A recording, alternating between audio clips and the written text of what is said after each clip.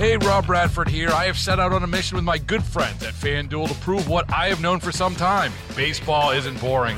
Now I have a daily podcast to prove it with some of the most notable people in the baseball world, screaming baseball isn't boring from the mountaintops, or at least agreeing to come on our show. Players, managers, GMs, and yes, even the commissioner of baseball, Rob Manfred. It has been a constant wave of baseball's most powerful voices. So join the revolution. Subscribe and soak in Baseball Isn't Boring. Listen on your Odyssey app or wherever you get your podcasts. You'll be glad you did. We really need new phones. T-Mobile will cover the cost of 4 amazing new iPhone 15s, and each line is only $25 a month. New iPhone 15s? It's better over here. Only at T-Mobile, get 4 iPhone 15s on us and 4 lines for $25 per line per month with eligible trade-in when you switch.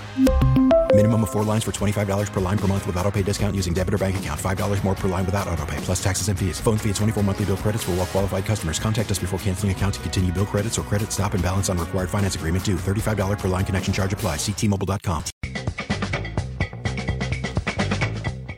John Hancock, Michael Kelly, tuning in on this Sunday morning, as always, joining us here on the program. Gentlemen, first of all, Michael, how are you doing on this Sunday? I'm great. I got to go last night to the pageant to see Joe Russo's Almost Dead, the first night of 2 shows, and I had a wonderful time. It's fun to be back out at concerts. It really is, and the pageant is a great place. We went to a show there a couple of weeks ago, and what a nice little place that is. John, what have you been up to? Eating. Okay. Anything good? It's been great. Yeah, I love to eat. Oh, I know, and you eat well. It shows. I do. I'm one of the all-time great eaters. No doubt about it. All right, well, let's talk about some things here. I want to start off with the Senate hearings coming up this week for the Supreme Court nominee Ketanji Brown Jackson. I'm sorry about that. I'll get that right one of these days. Anyway, she is up for her hearings this week, and Michael Kelly, one of the sure attack dogs on the panel, is going to be Missouri's Josh Hawley, already come out and questioning some of the things that he says she has said or written in the past. Michael Kelly, how do you think this hearing is going to go? Well, I think she'll ultimately be approved. I think she'll have Republican support, but it's not going to go without scrutiny, analysis, and grandstanding, and I think that's what we're starting to see from Josh Hawley. Look, this is a guy who doesn't even have the respect of his fellow party colleagues in the United States Senate. He's kind of made himself an outcast, so he's going to make his show, and that's his prerogative.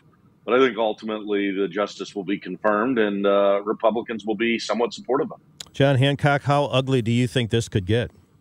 I don't think it's going to get that ugly. And look, you should be scrutinized for one of 9 seats on the highest court in the land, and I think she will be.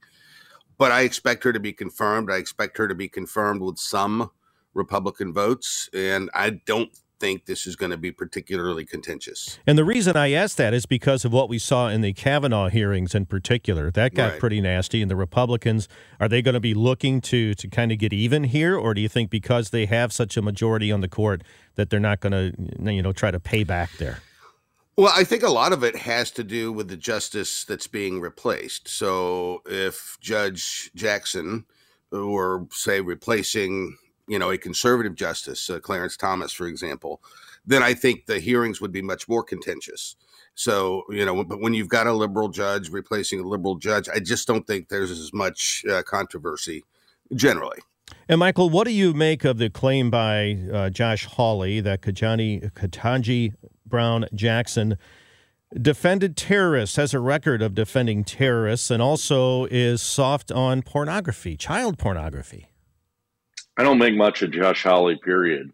I really kind of am embarrassed he's from the same state that we're from. I'm sure he's put out evidence to cite his particular attacks.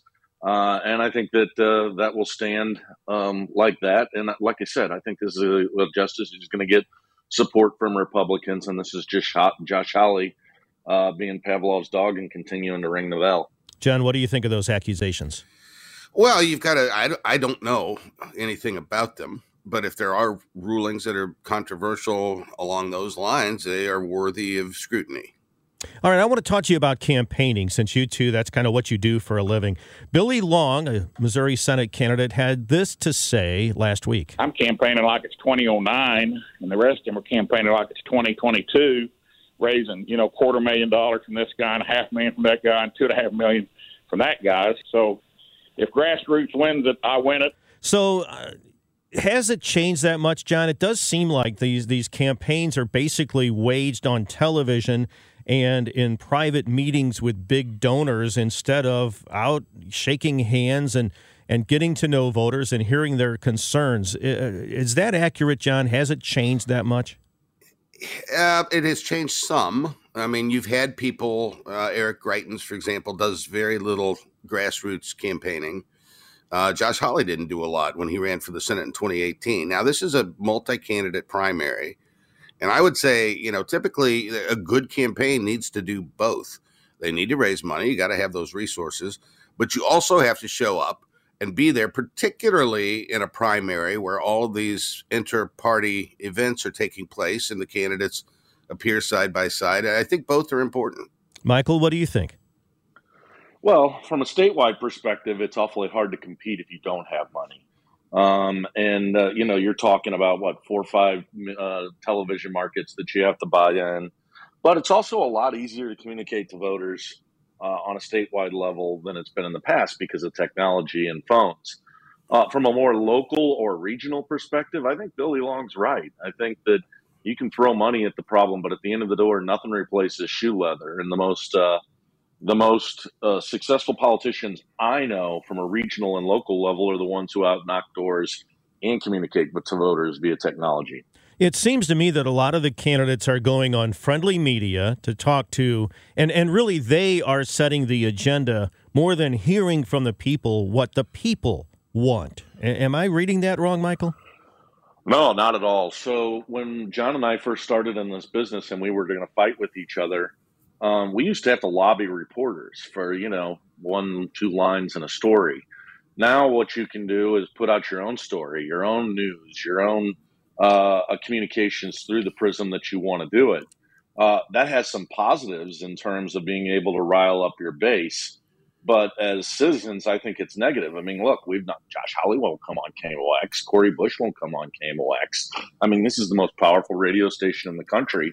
Yet 2 of the representatives, and they're kind of symptomatic of what's happening in politics, which is you really only talk to the people that you think will agree with what you're saying. And unfortunately, I think it loses one of the major tenets of our country, which is the media and the role that you all play. Yeah, John, is it a case of preaching to the choir rather than listening to the confession and hearing what people really want?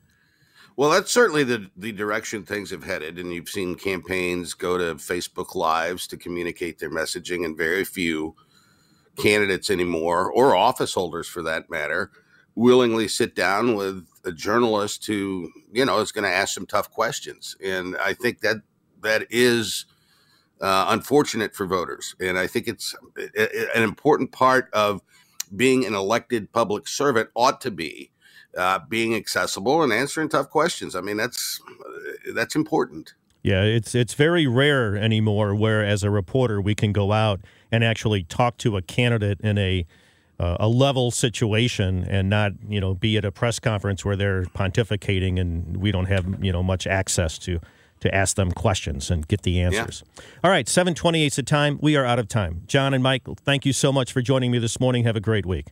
Happy to be here. CBK. We really need new phones. T-Mobile will cover the cost of 4 amazing new iPhone 15s, and each line is only $25 a month. New iPhone 15s? It's better over here. Only at T-Mobile, get 4 iPhone 15s on us and 4 lines for $25 per line per month with eligible trade-in when you switch.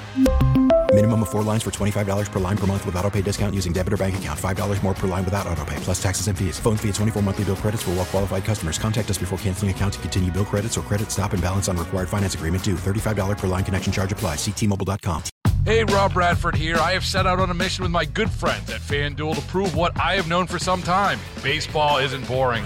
Now I have a daily podcast to prove it with some of the most notable people in the baseball world, screaming baseball isn't boring from the mountaintops, or at least agreeing to come on our show. Players, managers, GMs, and yes, even the commissioner of baseball, Rob Manfred. It has been a constant wave of baseball's most powerful voices. So join the revolution. Subscribe and soak in Baseball Isn't Boring. Listen on your Odyssey app or wherever you get your podcasts. You'll be glad you did.